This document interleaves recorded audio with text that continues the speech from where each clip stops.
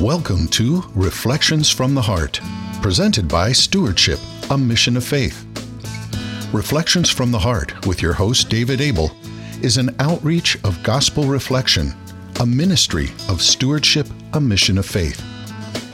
For the next 30 minutes, please join David as he breaks open the bread of life in the gospel reading for Sunday's Mass.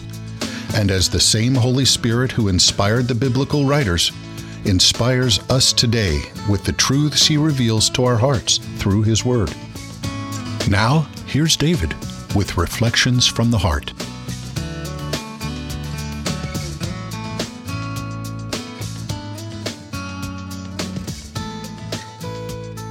Hello and welcome to Reflections from the Heart. My name is Rob Longo from Stewardship and Mission of Faith, and today I'm with Tom Terrace and Tom DeAngelis. How you guys doing? Good, hey, Rob. Thanks, Great. Rob. All right. So for our regular listeners, David is not here, so we wish him the best and look forward to his return next week, God willing. But for those who are new and you don't know what the heck a Reflections from the Heart is, it is a gospel reflection. And you still might be saying, what is a gospel reflection? Well, it's the opportunity to look at the gospel that we will hear on Sunday. But instead of waiting until Sunday to hear for the first time, we open it up now. And it's awesome. So this week's gospel is John 14, 15 to 21. So if you have if you're in a spot where you can grab a Bible or look on your phone, John 14, 15 to 21. So we'll pray, we'll read the gospel, and then we just let the Holy Spirit drive the conversation. And as you're listening, just ask that question, Lord, what are you saying to me right now? And usually a word or a phrase will jump out at you, and just chew on that for a while. And just if you have no one there to share with, just talk to our Lord, and He might be wanting to say something through one of our comments. But it's just an awesome opportunity to prepare for that amazing prayer that we call the Mass. So without further ado, let's begin. Tom, want to open us up with a prayer? Sure. This prayer is taken from our Stewardship Prayer Book of Catholic Prayers. Many of you can find this probably on the display racks in the back of your churches in the Diocese of Harrisburg, and also it's available from us online. It's one of the first prayers in the book, and it's one of my favorites, and I think it'll prime us up for John's Gospel here. It's called Jesus' Prayer for Unity on page 2.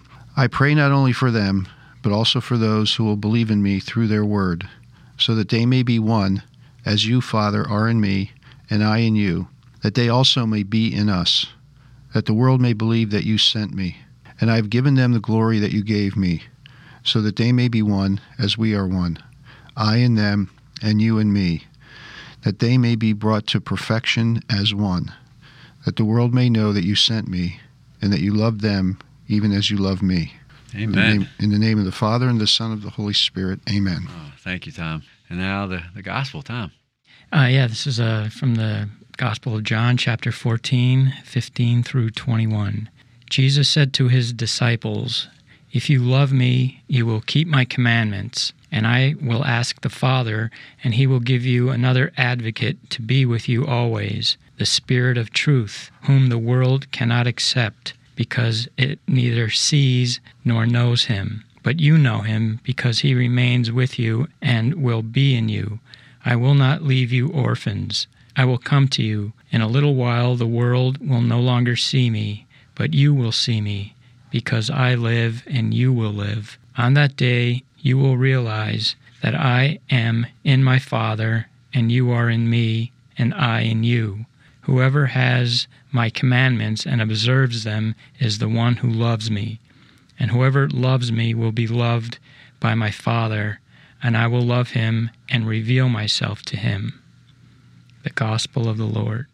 Praise to you, Lord Jesus Christ. I was just thinking about the why behind this. Why is he saying this? And for us to know the why, I think is important. And the why comes, it's kind of like on the bookends. A few verses before, Jesus says, what the new commandment is. Right? Mm-hmm. I give you a new commandment, to love one another as I have loved you.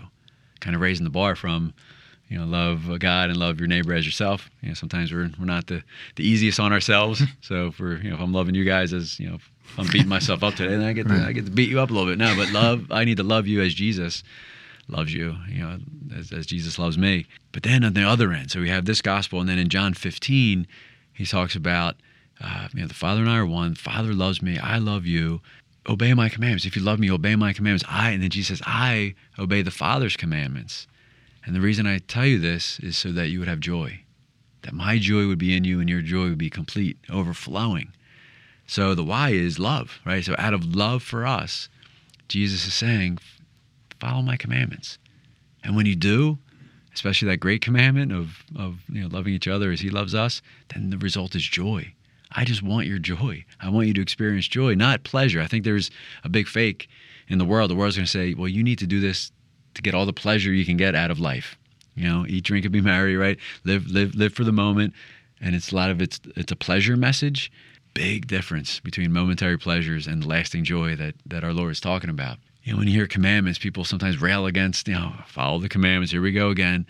No, Jesus has, it's out of love for us and for our joy. And it's like a spiral that goes up, we know Jesus, we want to get to know him, love him, and serve him. And it's out of joy, out of love, and for our joy. And then it's just like this upward spiral, right? That just keeps going into heaven. And the opposite is true as well, that the vicious cycle of me, myself, and I, that gets us all bound up and tight, and then there's another spiral, but that spiral just kind of just digs us in and just more inward into ourselves. So the choice is there. God always gives us that choice, that free will. We can enter into a vicious cycle of me, myself, and I, and just look out for what's in it for me, my pleasure in the moment right now, or that virtuous cycle of knowing and loving and serving, that beautiful cycle of receiving Jesus' love and obeying his commandments and following this because he loves us. He has the best intention for us, for our joy. So the choice is ours. Mm-hmm. And that's like that, what you're describing comes to me as that spirit of truth that he mentions here, whom the world cannot accept. So I think there's so much pressures on all of us, to be like everyone else or be like better than the next person, or, trying to outdo each other, gain power and all that. And it's, rejecting that spirit of truth that you were just describing, wanting it my own way. And, that spirit of relativism, where the truth is what I believe it to be and all that, where in this gospel, Jesus is making it kind of clear, follow me, keep my commandments, and my Father will love you. And so I think he makes it clear as to what we have to do or what we should do, to shield ourselves from that spirit of the world that battles against the spirit of truth.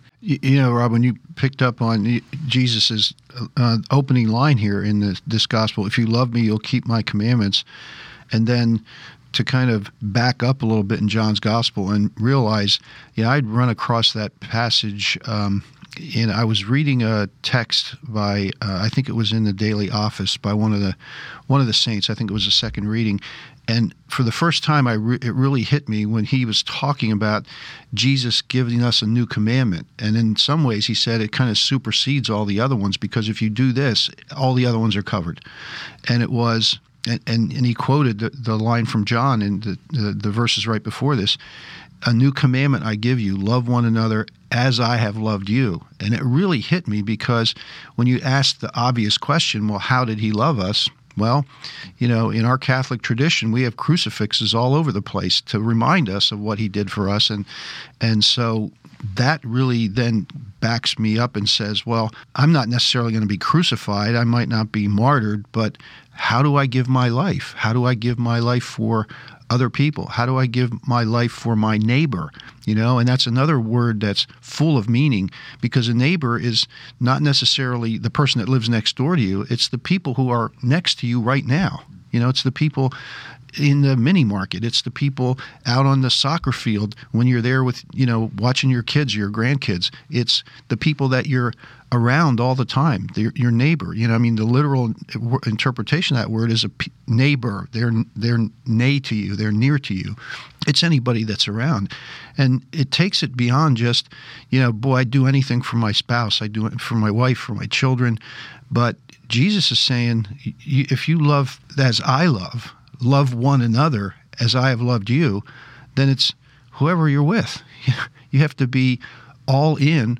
You have to be all committed for the people that you're around all the time, because they're your neighbor. They're the people that, and after we're done here with this broadcast, we'll go someplace else and there'll be another whole set of neighbors, for me, for you, So, and those are the people that we're supposed to die for. Those are the people that we're supposed to give our life for. Now, what does that mean in terms of what we do, how we bring Christ to them? Because again, you brought out his mission. He was sent by the Father to us to teach us and to die for us, to sacrifice, to give his life for us. And so that's what we need to do. And I think we try to do that in our ministries. Even when we're not at work, we're still in that mode. We're still in that ministry, because we're always Christians. We're always followers of Christ, whether we're at work in our ministry or whether we're, on the soccer field watching our kid play or something. Yeah, it's funny you say that. I'm just thinking of a situation that happened where we engaged someone for a service, and they were very thorough in their service. It was a cleaning service, and they ran out of time, and they didn't get past our kitchen cabinets. And I was on conference calls the whole time, and I walk in and so I have to go, but I'm going to come back and finish everything. I'm just really thorough. I was like, well, yeah. So we got the cleanest kitchen cabinets in town, but didn't get to the bathrooms yet. But she was like a nice young lady, and she had to leave. Her mom was going to the doctor. She was going to leave, take back. So I was all right. Let's give her a shot. But then I was getting some pushback, well, why? This is ridiculous, and why do we need to do this? We don't always have to be like doing corporate works of mercy. I was like, well, wait a minute. Is it like you're saying? We don't turn it off, right? Like we're supposed to. This young lady might be going through some tough times, and this might be the only charitable, merciful experience she has in her day or week or life right now. So we need to always be, it's not an on and off switch. If we're Christian, we're Christian. It's not, we're Christian because we're doing the radio show right now. It's even more important to do it when we're not doing Christian stuff, when we're just living life. So that's a good challenge, Tom, to love in the moment who you're with in the moment. I just wrote what you said. It's not the people that live next door; it's the people who are next to you now. So that's what you said. So I wanted to make sure I wrote that down and just repeat that for everybody, because then it helps us to live in the moment, right? You guys are it. This is the only moment we have, and if we're blessed with the next moment, with the next set of neighbors, praise God. So I think it really helps us to live in the moment, love in the moment, with who God puts us in front of. Too, Rob, when you're talking about that, one of the things that I've experienced in my work in business prior to coming with stewardship is a lot of times people aren't sure how to bring their faith, particularly their Catholic faith, into the workplace and how they do it. And, I wrestled with that for years. And as it kind of evolved through prayer, daily mass attendance, the Eucharist, and asking for help, and being put in some very challenging situations that, in some cases, the only thing that I could fall back on was prayer. Things kind of evolved over a period of time. The Lord gave me some insights in some of those things. And one of the things, I think, was learning how to minister to people as a leader, particularly in a business environment. For example, you can't really talk about forgiveness, but when somebody makes a mistake, even if it's a serious mistake, one of the first things to do is not to excuse it, but to make it a learning experience, to help them benefit from it, to help them not only benefit themselves, but to benefit the company, so that, because you just paid for a mistake, that now somebody has the expertise and the motivation and the incentive to learn how to avoid ever again. Particularly in a business situation where a lot of people will look at a situation and say, well, I guess I'm toast. They're going to fire me for that. I remember hearing a story early in my business career about a manager at IBM. There was a huge project that was going on, and somebody made a mistake over the weekend. I think they erased a database or something like that. Cost the company $10 million. So the individual was called in that Monday morning, first thing, assumed they were going to be fired, and so sat down in front of the boss, and they said, well, I guess you want my job. And the boss looked at him, kind of raised his eyebrows and said, are you kidding me? I just spent $10 million on your education. You're not going anywhere. You're staying here and fixing this problem, and you're going to, and from this point forward, you're going to make sure that nobody else ever does that in this company again. So guess how that employee was committed not only to the manager, to the company, but the lesson that they learned from that. Now, you can't in the business environment say, oh, you demonstrated the love of Christ, the forgiveness of Christ, you can't say that, but it is, it is.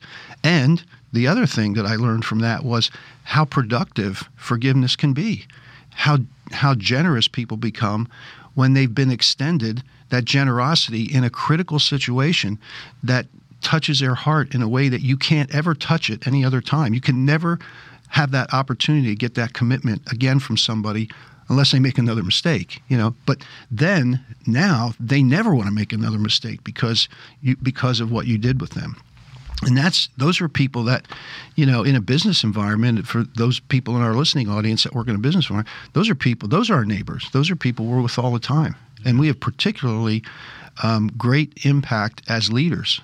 People who are in leadership roles that can do things like that. Now, sometimes, it may not be possible, but, those are the kinds of things I think that, and there are dozens of other kinds of experiences, not just forgiveness, but, generosity, going out of your way to do things for people, particularly if they report to you, who would never expect that, making sure that they're clear, going back and checking and making sure, being aware of the fact that they may not be perfectly understanding what you're talking about. So, and Tom, what you're talking about is virtue.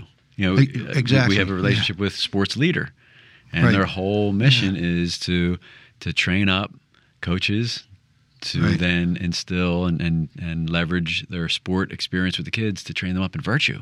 Right? And their thing is what virtue equals strength. Right. Vice equals weakness. Yeah. And so what work environment wouldn't want to have a team full of virtuous people that have honesty, integrity, perseverance, like you're talking about, attention to detail. I mean, that's virtue. And so, when we bring that into our secular experiences, whether it's business or school, if we're in a public school setting, or just relationships with people and even our kids, we talk about the attributes of God without mentioning His name. Right. Yeah. That we're So I think about virtue, and then there's faith is a virtue, and I was talking to a buddy of mine, and when you're talking about how do we bring our faith into the business world, there's a guy that works for a major corporation, and he had a conversion and is just on fire for the Lord, and he had some they do 360 feedback, and some of his feedback was that he's a little too on fire. Little too on for the fire. Workplace, yeah. A little too on fire for the workplace. So he was sharing the other day with a group of us that he learned his lesson, and he was just at lunch, and someone said, "Man, Luke, you just seem so excited about life." And I think there was a situation, and just the way he responded to that, they said, "What's up?" And he said, "Well, do you want to know?" I said, "Yeah, we want to know." And it was one person that was asking, and then one of the HR managers was there too. And he said, "Well, I just need to ask for your permission because my answer is going to be about my faith. Are you guys okay with that?" And they said, "Oh, absolutely." And then he shared a little bit. Right. So he asked for permission. They he lived it first. Right. He exhibited, the joy that we talked about, and they asked. He asked for their permission. He said it's going to be about faith, and they said yes, and then he shared. He said, didn't get too deep into it, but just let them know that. Hey, plant some seeds, Yeah, so it's, I had an experience not quite that dramatic, but I was working with one woman that I worked with, and I challenged her to do some website work, and she was paranoid of computers anyway. But I told her I'd help her, and we worked together. And I was her manager. And so I worked with her for a few weeks and helped her get up to speed. And we put together was the first resume building website that the Hershey company put together, and she was responsible for it. And I think they still use a version of it today. This was probably 15 years ago. But then, so I helped her, and I had helped another woman who was kind of a misfit as a secretary. She'd been passed around to different departments, and she came to our department, and everybody said, "Oh no, not They all knew, because this was an HR department, so they all knew. But I spent some time with her, and I helped make things clear, and I challenged her, and I pushed her a little bit, and recognized her, rewarded her. all those things that I had been learning to do through my faith, but not, as you said. And what really kind of triggered it for me is you said, we bring God into the workplace, but we don't use his name. And that's what triggered it is one day this woman came into me one morning, before the busyness got started, and she sat down with her cup of coffee and she said, "Why do you do this?" And I said, "What?" She said, "Take this time with people and help them to get better and go out of your way. Nobody else does that." And she said, "Why do you do that?" And I knew her from before, and we actually went to grade school together, and I knew she was a fallen away Catholic. And I said, "Because it's my faith." I said, "This is what we do as Catholics, right?" And it really changed her. In fact, she's back at Mass now. She didn't used to go to Mass. She was in a relationship where, she had divorced and remarried and never got an annulment. And so she at least respected the Eucharist not to go to communion. But then she stopped going to Mass completely. But now she's back at Mass. But that was one of those situations where it was such an affirmation for me that I was bringing the faith into it because, as you said, somebody finally asked about it. Where does this come from, That just reminds me of what you did. Reminds me of that movie Hoosiers. Did you ever see with Gene Hackman? And I did see that. And he helps out the guy who's a drunk. His son plays on the team. And, everyone was just like embarrassed about this guy, but the character Gene Hackman, brings him in because he used to be a good basketball player, I guess, when he was young. So he knew all these strategies and stuff. But he, and instead of just the picket fence, fence play. But instead of he used to come in and be a disruption, right? Yeah, and remember Gene that. kind of like took him under his wing, and he made him like an assistant coach and tried to help him. That's what you can do, and then people are so appreciative because everybody just sits around and criticizes them, and I wish they'd get out of here, And like I said, the one woman who was in a secretarial role, she just got passed around like a bad penny. In fact, that's what we used to say jokingly is, well, here's a bad penny. Somebody's just passing it around. Somebody take the time. And I wish I had done that earlier in my career because later when I figured out how powerful it was, I went looking for people like that. They become great. They become your best employees because they're so grateful, and they show up for work with joy, as you said earlier, every day because they know that they're in the right place now. They're doing the right stuff, and eventually, if they're not Christian or they're not Catholic or they don't know the Lord, they'll probably ask about it at some point, just because they want to know where this comes from. And I. Tom, you had mentioned truth, right? And the truth of this whole thing is that Jesus loves us. He loves us so much, right? And he wants nothing more than for us to be with him together forever, right? Now and forever. And until we trust that our best interest is at the foundation of everything that we learn from him, either direct words from him or through the church or following commandments. And until we truly trust that he's got our back, then it's going to be hard to follow. And I just heard a very tough story from a high school teacher. She teaches theology, and she said that the juniors, she does moral theology in his junior year, and she says, man, when we get to those touchy subjects like contraception and chastity and especially the young ladies rail against her, just are so vocal in their contempt. And she was telling me this just this past week, and I was sad in a sense, and I was happy for her that this woman who loves Jesus so much is there in front of these young men and women and just being a witness just by her life. But also, it must be tough just taking those arrows. But the core of it is these young ladies and young men haven't had that personal encounter with Jesus to the point where they fully trust that what he says is the best for them. And if we live our lives following in his footsteps and obeying his commandments, the result's going to be a joy and peace that we will never be able to get from trying to do it our way. Yeah, I work with the Catholic schools in the Diocese of Harrisburg, as you guys well know. But down in my office, I have a poster up that says the purpose of and I wish I would have made this up myself, but I stole it from somebody. The purpose of a Catholic education is to provide an encounter with Jesus Christ. And I think about that all the time when I go into the school because I become part of that environment. now I'm responsible for doing that too, with the faculty, with if I meet with a principal or an advancement director or a campus minister or some students, sometimes I help out with the football team at McDevitt. That's my responsibility. We're to provide an encounter with Jesus, and I'm all I got to provide that, so it's got, if it doesn't come from me, I can't bring in like a little cutout statue of Jesus, and say, here's your encounter with Jesus. It's got to be me. That's all I got to work with. And it's a daily thing. Last week we told everybody listening the loss of one of our teammates here at Stewardship, Don Gleichman, and what a celebration of his life on last Friday. The funeral mass at his home parish, St. Elizabeth Ann Seton, Monsignor King just did a beautiful job, and just all this, the singing and his homily. It was just amazing.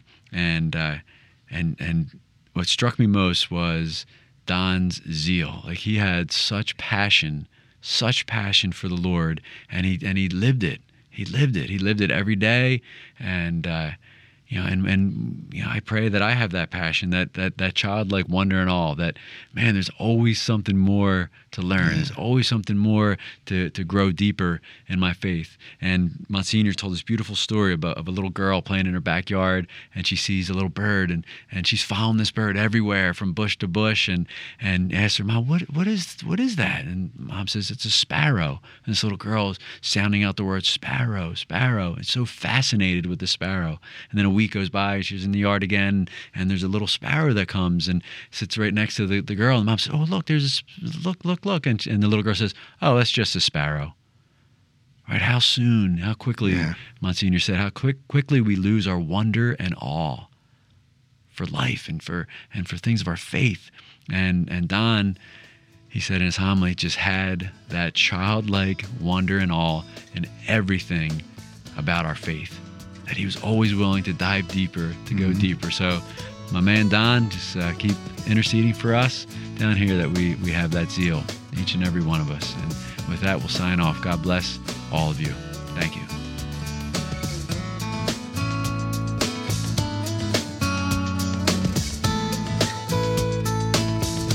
Reflections from the Heart has been presented by Stewardship, a Mission of Faith. We hope that you've been blessed and encouraged as you listen to Reflections from the Heart. If so, you might consider participating in a gospel reflection group. For information on locations and times of gospel reflection groups, or how to start a gospel reflection group in your area, please visit our website at stewardshipmission.org and click on Gospel Reflection Groups, or call us at 717-367-0100. Stewardship, a Mission of Faith is a 501c3 nonprofit organization and depends on donations from people like you to make Reflections from the Heart possible. If you enjoyed this broadcast, please prayerfully consider making a tax-deductible donation by visiting our website or calling us at 717-367-0100. On behalf of David and the staff here at Stewardship, a Mission of Faith, thank you for listening. And until next time, may God bless, protect, and guide you on your journey home to Him.